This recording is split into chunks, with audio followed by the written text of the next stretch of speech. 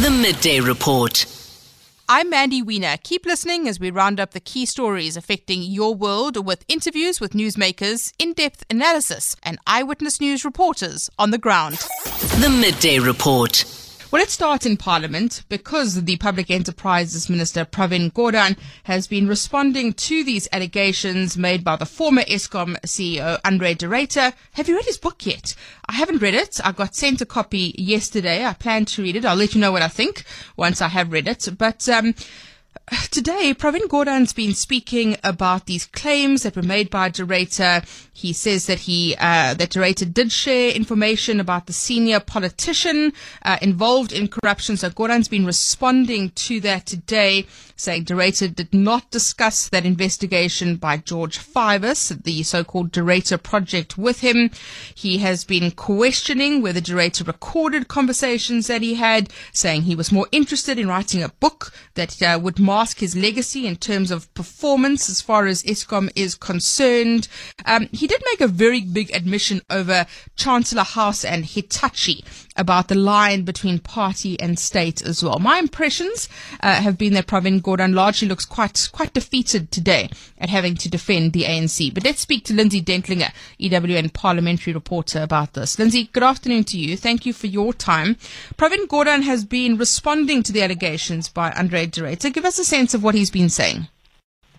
Good afternoon, Mandy. Well, you will remember that when Scopa set out to probe these claims, it was all about that interview that de Ruyter gave ENCA in February, and now it's become all about the book that you've just mentioned. Even though the minister says he never or hasn't yet read the book, I don't know if he intends to, he's taken obviously a very dim view, as you pointed out, saying, really questioning whether de Ruyter was recording conversation, taking notes after everything that was happening, and how invested he really was in running the company, or was this all about writing a book? And so you can imagine the minister taking not taking this very well, and saying that maybe de Ruyter had to be more humble and maybe use his book, Mandy, to explain to the nation or apologize to the nation why he didn't succeed in his job, rather than use it as an escape or trying to make excuses for his shortcomings. But Mandy, an interesting point that is being raised here as discussions continue is this issue of whether de Ruyter may have breached his confidentiality clauses in his employment contract in writing this book, because he would obviously at the time still have been in the employ of Eskom. But let's just take a listen to what Pravin Gordhan has told the committee on that score. I think the CEO has done two things that should be noteworthy. First is the contract that he signed as a self-proclaimed champion of corporate governance, and as the only person in town who understands the role of various institutions and people within a corporate governance context. There's a clause 15 in his contract that he signed when he was employed as CEO, which requires confidentiality in terms of the affairs of the institution that he served. In no big institution like Eskom in the private sector would you have a CEO who has left, for whatever reason, going and writing chapter and verse about events that have been taking place within the company itself. And that's the question, right? Did Andre de Ruyter breach confidentiality by releasing this book? We know it was released under cloak and dagger. I know that there's a lot being said about how it was dropped and the secrecy around it, although many people knew it was actually coming. And then Andre de Ruyter has also, of course, referred to the investigations. We know about this George Fivers-led investigation that has emerged. Pravin Gordhan speaking about that today, and the fact that Andre de Ruyter stoked some fear around this as well.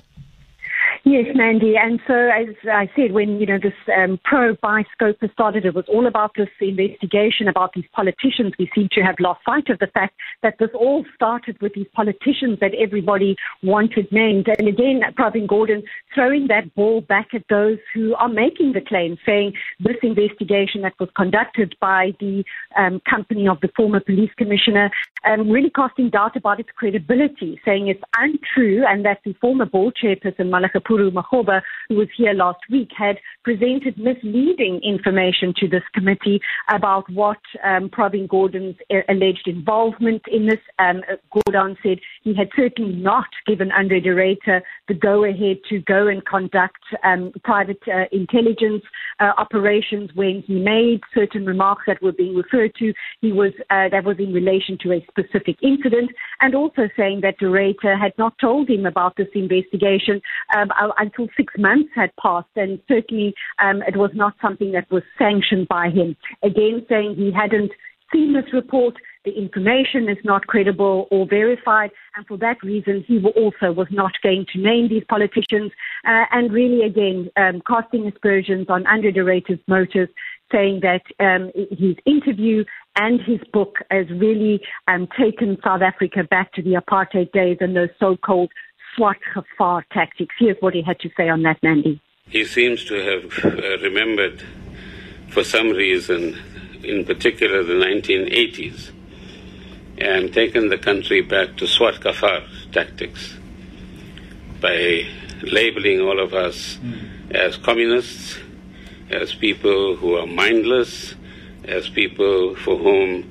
the hammer and sickle must be drawn in our parking bays, which is the worst insult that anyone can cast on South Africans who want this country to work, who want Eskom to work, who want load shedding to end, and who want to mobilize capacity within Eskom, within government, and within society as a whole in order to make sure that the right things are done.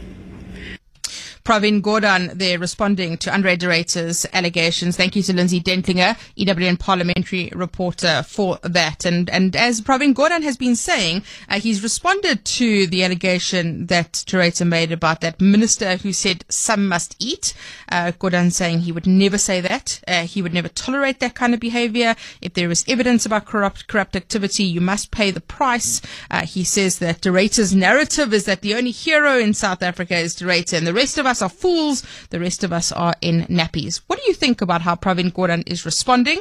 If you've read Andre de Ruyter's book, let me know what you think. Those who have read it have told me it is very revealing about the networks of corruption. It's very insightful about what happens in government. But do you think it was the right thing for him to do? Was the timing questionable again? Is it something you want to read? And how do you respond to how Pravin Gordhan has defended himself? At the end of the day, we are still in stage 6 load shedding. The Midday Report. In the High Court in Joburg today, President Cyril Ramaphosa and the former President Jacob Zuma, their lawyers are squaring off today. Cyril Ramaphosa is not actually there today.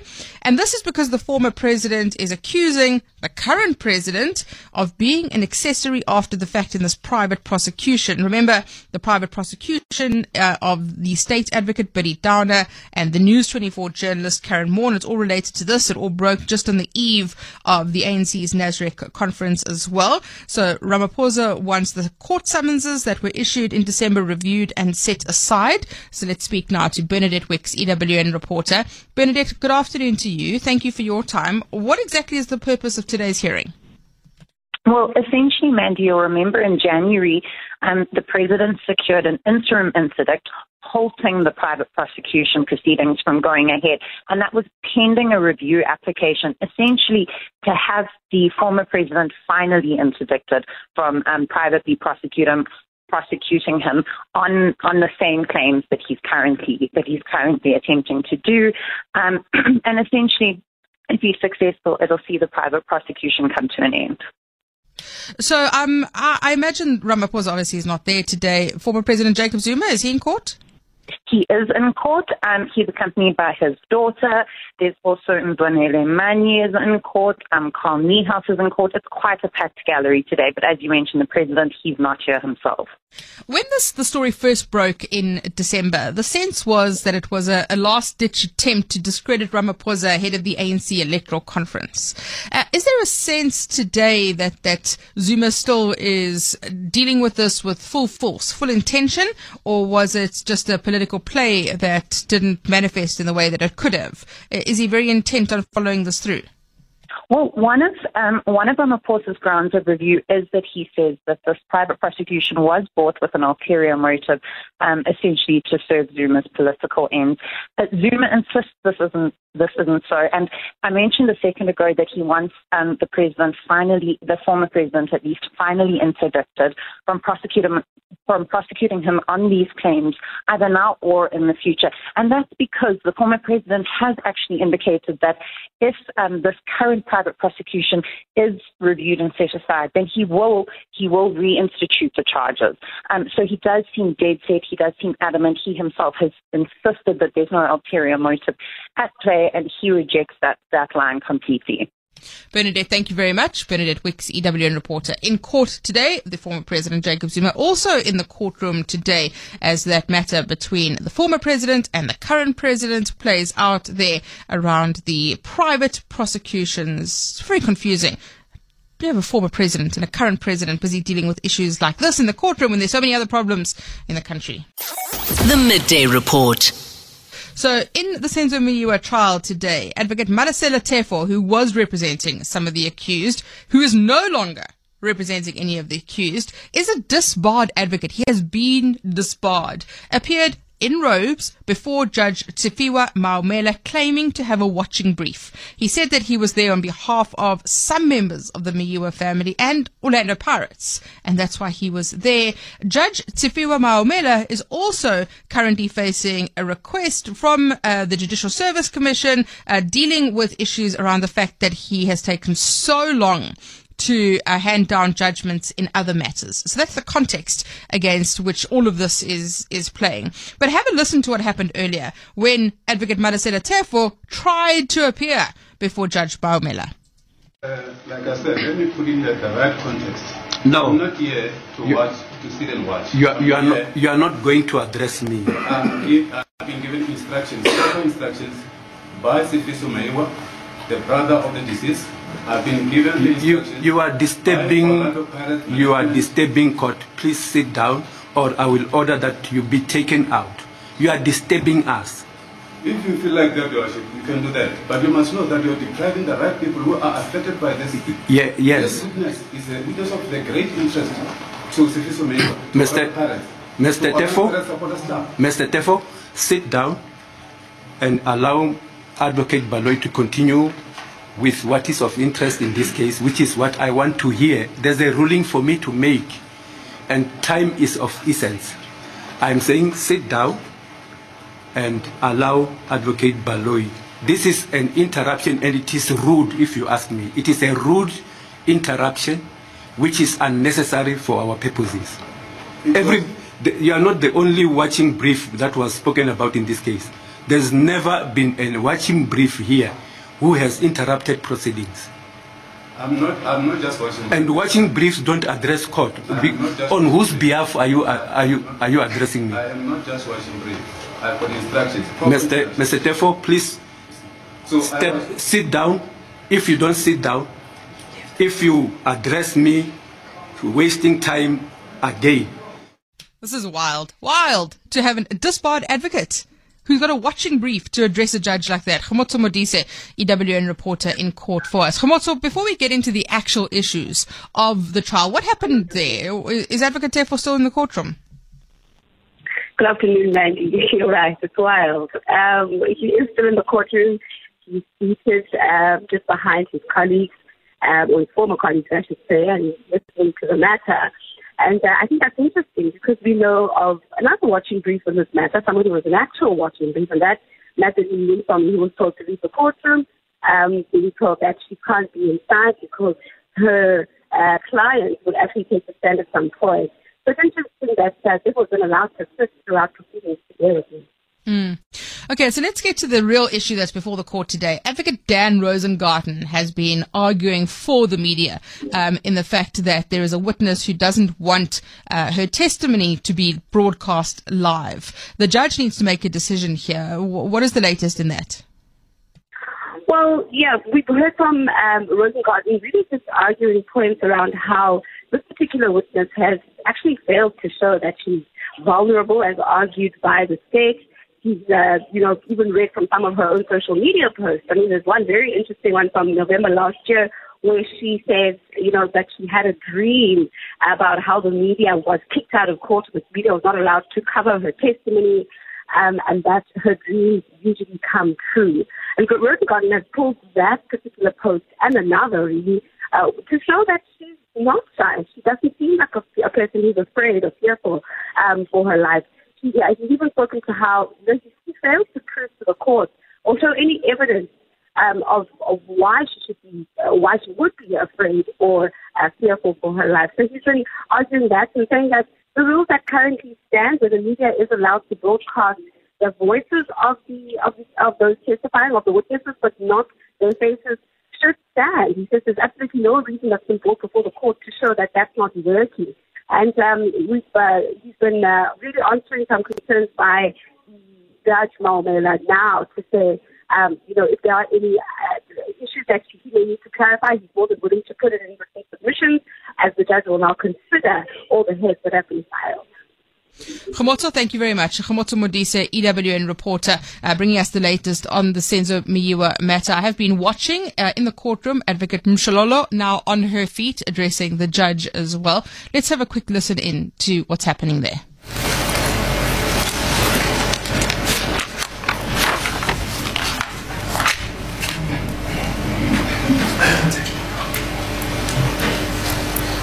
Well, I can tell you nothing is happening because the judge is looking at his papers, busy writing down notes. Khomotso is walking back into the courtroom. I can see her sitting down. Advocate Mshololo back on her feet again. And let's listen now because she is speaking. Intending not to repeat what is contained in my heads of arguments, my lord, but I'll just highlight few points and refer this honorable court to few paragraphs in the judgment of the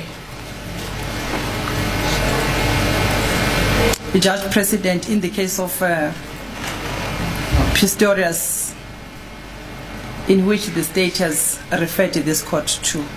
But the citation is multi-choice, my lord, multi-choice limited, combined artist production and media broadcasting versus the NDPP and Oscar Pistorius. My lord, I'll be very brief because I have included my first point in my heads of argument. To say, my lord,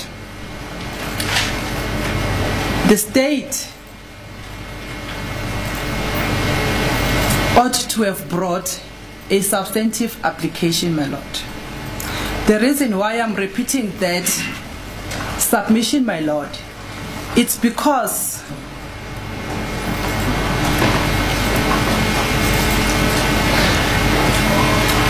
the state has failed to place before this court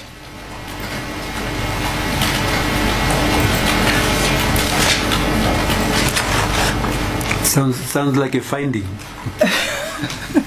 No, it's not a finding, okay. My lord. Yeah. Has failed to place before this court the circumstances, the nature and the extent of the relief sought or of the objection raised. Advocate Mshololo there making her argument to the judge, Tafiwe Maumela, there around media access. The Oscar Pistorius judgment is a crucial one in this matter. It's been referred to repeatedly, in which there was a request for the media not to broadcast his testimony, and we all know what happened there. And that's why the defense advocates here very much using that as an argument for the fact that this witness's testimony should be broadcast. The Midday Report. So Pravin Gordhan, it seems, has finished giving his evidence before Scopa in Parliament today. He did say that he'd have to leave because he had to go to another briefing on SAA. So that's finished for now. But what is happening in Parliament, or what should be happening in Parliament, is the inquiry into the suspended public protector, Bosisiwe Mkhwebane. That is continuing again today. Babalo and Denze, EWN reporter, watching that for us. Babalo, what's the latest in the inquiry? Yes, indeed, Mandy. The Section 194 inquiry continuing today, but another wasted day, Mandy. Mkhwebane back again without her attorneys. But this time the issue is not really about money. It's about, because there is 4 million that was made available. The issue is really about an administrative failure to get her legal representation in time for today's, where she's supposed to give further evidence. And we know that Sianeho has stated that they're no longer representing her. And she says Sianeho is her first choice should the committee and Parliament get to the point where they do get her legal representation. She says Sianeho is her first choice, but if not, she named another law firm that she says she'd prefer instead of the state law attorney. But she did also say to the committee, because the committee is also paying for the evidence leaders, and she's saying they should also consider using that budget that they pay the evidence leaders to also consider using that budget to pay for her legal representation. So the matter is still under consideration, but the committee has adjourned until a later date to be confirmed, Mandy, because of this administrative failure to get legal representation. And Committee Chairperson Richard Janji informing the committee at the end that, he should really take responsibility for this delay, and that he will be informing, in due course when the next appearance will be, while they try to sort out this matter of legal representation from Mkhwebane urgently. Babalo, pretty astonishing that we saw so far into the inquiry, and yet we're stuck on this point around her legal representation. So just to clarify, is the problem that she hasn't actually got lawyers on brief because she hasn't been able to pay them yet, or the lawyers haven't agreed to be on brief? What's the sticking point?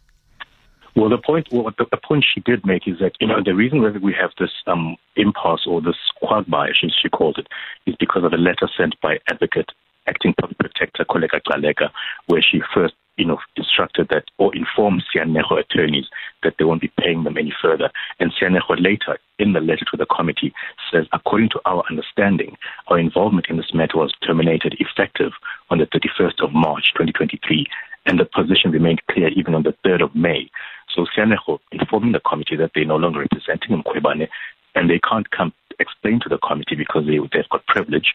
And so this matter is basically that Sianeho is no longer representing her, and Mkhwebane just needs to get a new team of attorneys, and that's where we are at the moment, Mandy. Babalo, thanks for explaining that. Babalo and Denze, EWN reporter, with the latest on the now stalled inquiry into the public protector's fitness to hold office. The Midday Report. It's a quintessential South African news day today because you've got a minister appearing in Parliament speaking about a failed power utility and corruption allegations. You've got a former president and a current president fighting with each other in a court. You've got a disbarred advocate who's trying to prevent a murder trial from going ahead. And then also, because it's a quintessential South African news day, you have a former mayor appearing in court as well, being charged with fraud. So the former Tshwane mayor, Murunwa Makwarela, appearing at the Pretoria Specialized Commercial Crimes Court for his charges of fraud, charged with producing a fake rehabilitation court notice in order to keep his job as mayor. Doesn't get more South African than that, right? Tabiso Goba, EWN reporter in court for us today. Tabiso, good afternoon to you. Tell us about the appearance in court today of Murunwa Makwarela. Good afternoon, Mandy. Well, yes, he has appeared. It was a relatively short appearance. He did appear, he was wearing a turtleneck. He looked unshaven, his hair is starting to grow, which is a very new look for him. But he did appear with a new legal team. Now, remember, Mandy, that the last time that he appeared, there was an issue with his legal team. They were saying that they couldn't reach him and they had not received any financial instructions from him, meaning that they haven't been paid. So he did appear today with a new legal team. So the advocate Justice Missy, he says they are planning to make an application to relax some of his bail conditions. You remember that his bail conditions is that he cannot leave the province of Gauteng, and that he's not allowed to speak to people in the municipality. So obviously, until we see that application, we're not exactly sure what he wants to be relaxed. But the state prosecutor says that they are going to be opposing that application. The state prosecutor also says that they are ready to proceed with trial. They have all the affidavits and all the evidence, so they are ready to proceed with trial. However, obviously, these pre-trial games that Makwarela is playing are obviously taking precedent for now.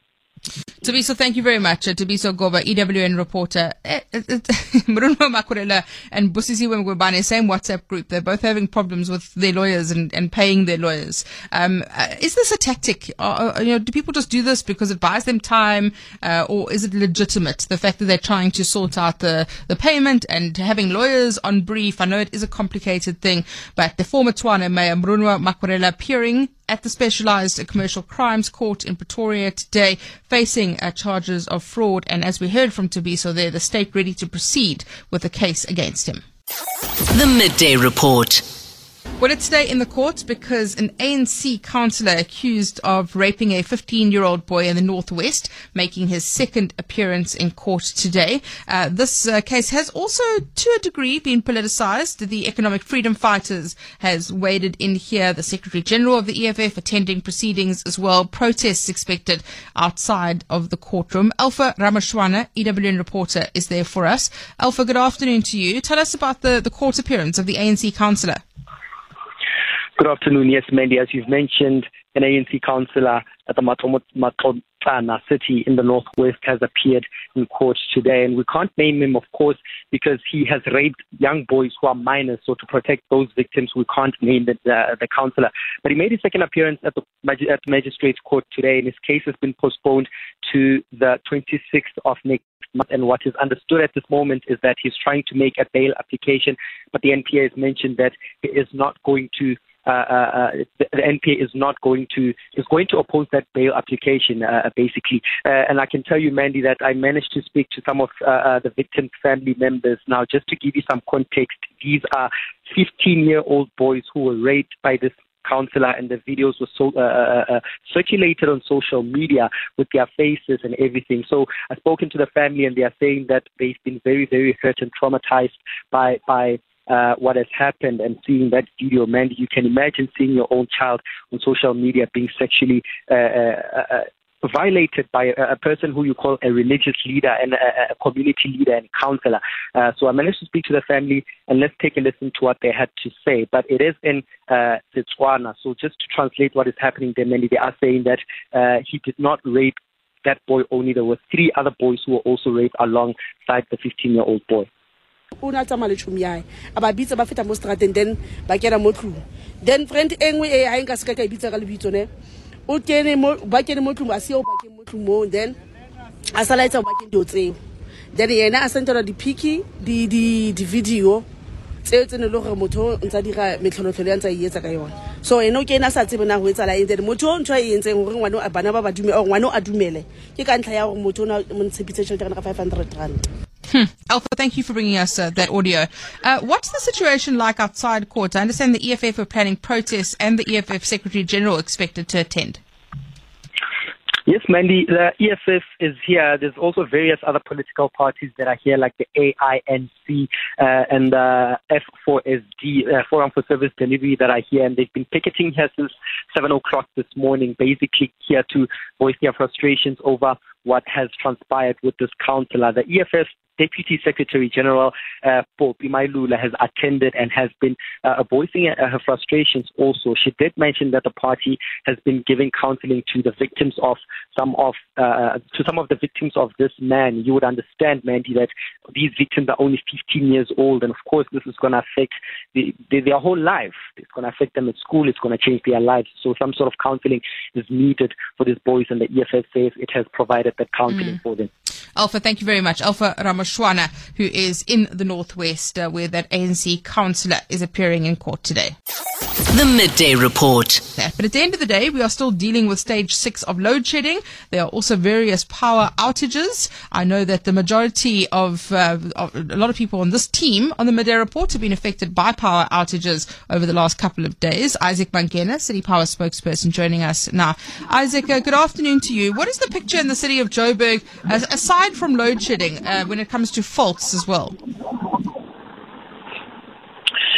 Good afternoon, Mandy, and good afternoon to the listeners. Yes, as the city, we are also basically feeling the pressure in terms of the outages, especially recently with the inclement weather, but also the higher stages of load shedding really do not assist us as our equipment basically fails every time there is load shedding. We are basically trying our best to ensure that there is minimal disruptions on the lives of our residents.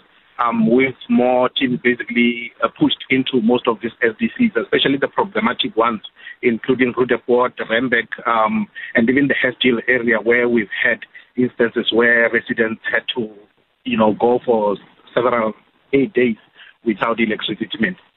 What is the extent of some of these outages? Usually you're able to give us a sense of how many faults have been logged. Is it getting worse, Isaac? In fact, we are recovering from the backlog of last week. So you remember last week we were hovering around 4,000 outage calls every day. But this morning we basically woke up at around 3,000, and we are pushing to ensure that it goes to an acceptable level of about 1,000 calls, especially during this weather, this kind of weather, but also the fact that we are already moving towards period where most of our plans around winter are basically kicking in. This includes the deployment of more resources, as I mentioned, but also ensuring that material is available, because most of these outages were outstanding because of the material was basically getting finished more than we can replenish. And like I say, because of this load shedding that we have been really struggling in terms of keeping up. At some point, we had to use, in fact, so far we have already used about 27,000 cable joints. This is the number that we normally used in a 3-year period. So it gives you an idea of the amount of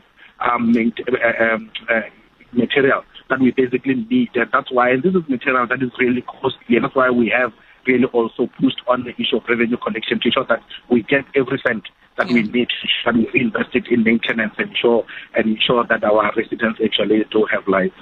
Isaac, thank you very much. Isaac Mangena, City Power spokesperson, speaking to us there about it's the impact of load shedding, right? So as he says, every time there's load shedding, there's a knock-on effect. The infrastructure is impacted as well. Just a personal anecdote. So Kamagwini Mabovana, who produces the Midday Report, was telling me that she hasn't had power for 3 days and had to throw out everything that was in her fridge.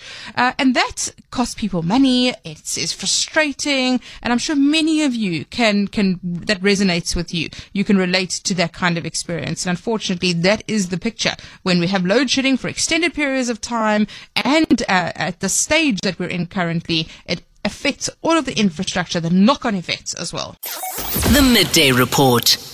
In the latest episode of Politricking with Tidi Madia, Rise Mzansi Songezo Zibi has been speaking to her, joining her in studio this week. The national leader of Rise Mzansi discussing its campaign following the launch of the party last month, why 2024 is this generation's 1994, and trying to change how South Africans engage and participate with their political players. Tidi joining us now to speak about it. Tidi, good afternoon to you. Songezo Zibi, very much the new kid on the block, very exciting, a lot of hype around the launch of Rise Mzansi. What's he been saying about the latest incident in the news, the fallout over Russia? Good afternoon, Mandy. Songezo Zibi, I must first speak about how their politics in essence are so different. They want to see a change, a more progressive approach. So I asked him about the role of liberation politics, because our governing party is very much steeped in who helped South Africa get to democracy, who were the ANC's friends. And I said, what would you do differently if you found yourselves in the middle of the quagmire that the ANC government finds itself in with the United States and the claims that are being made as far as the Russia matter is concerned, Mandy? And this is what he had to say about trying to manage those kind of relationships and what's important to move away from struggle politics. So the ANC had two friends, big friends in the 80s, right? It was the Soviet Union it was Sweden. By 1987, the Soviet Union couldn't give the ANC a cent because it was bankrupt. Sweden was giving the ANC about $30 million a year. In 1980s money, that's close to 200 million. Sweden is feeling threatened by Russia itself. So how does the ANC choose between these two historical friends? Who to support? You understand? You can't do these things on historical sentiment because you are bound to be dishonest. Which is where we are at the moment. Which is where we are right now. And then, of course, Tidi, this issue of coalitions, and we see the smaller parties playing the role of kingmaker time and time again. What is Songezo saying about those who want to see Rise Mzansi join forces with Musi Maimani's BOSA, Herman Mashaba's Action SA? What's his response to that? Before I even touch on that, Mandy, I just want to quickly flag that he also has to be realistic, and that's something I kept asking him about. Where will his party go? And he says, for them, it's not about 2024. It's got to be about transforming South African politics and beyond. And as I said, but there's a lot of conversation and thought that you make a greater impact on the political landscape if you held hands with various parties like those that we've mentioned now, Mandy. And this is what he had to say. The other question that I've been seeing a lot of people asking is why not join Musi Maimani's outfit? Why not join up with Herman Mashaba and be more powerful as a collective? So, Herman Mashaba talks about the death penalty as an example. Let me just give you one example, a fundamentally important issue. Okay, we don't even want to go there. Death penalty, no. We have a constitution, it says no death penalty. Don't start tinkering with the constitution when it suits you, because that gorilla will turn on you, because we'll want a whole lot of other things changed in the constitution. So let's not do that. That's one example. Another example that people make. So in BOSA's proposition, by the way, there is a proposition to give parents control over their kids' education by giving them vouchers. Do you know what that means? It means defunding public education. We don't stand for that. A social democratic outlook, the very basis of it, is public infrastructure and facilities accessible to all of the public. Now, people say these things loosely and say, why not join with them? Without really examining whether at a fundamental principle level, do these people say the same thing? That is Songezo Zibi speaking to Tidi Madea on Politricking. It's available on ewn.co.za or on all your major streaming platforms. The Midday Report. That's a wrap of the day's news. Don't forget you can catch the full Midday Report live on 702 and Cape Talk via our streams on YouTube and our website 702.co.za and capetalk.co.za. Keep checking in for updates from my colleagues at Eyewitness News. Till the next time, I'm Mandy Wiener. Latest news, breaking stories, expert analysis. All you need to know. This is the Midday Report.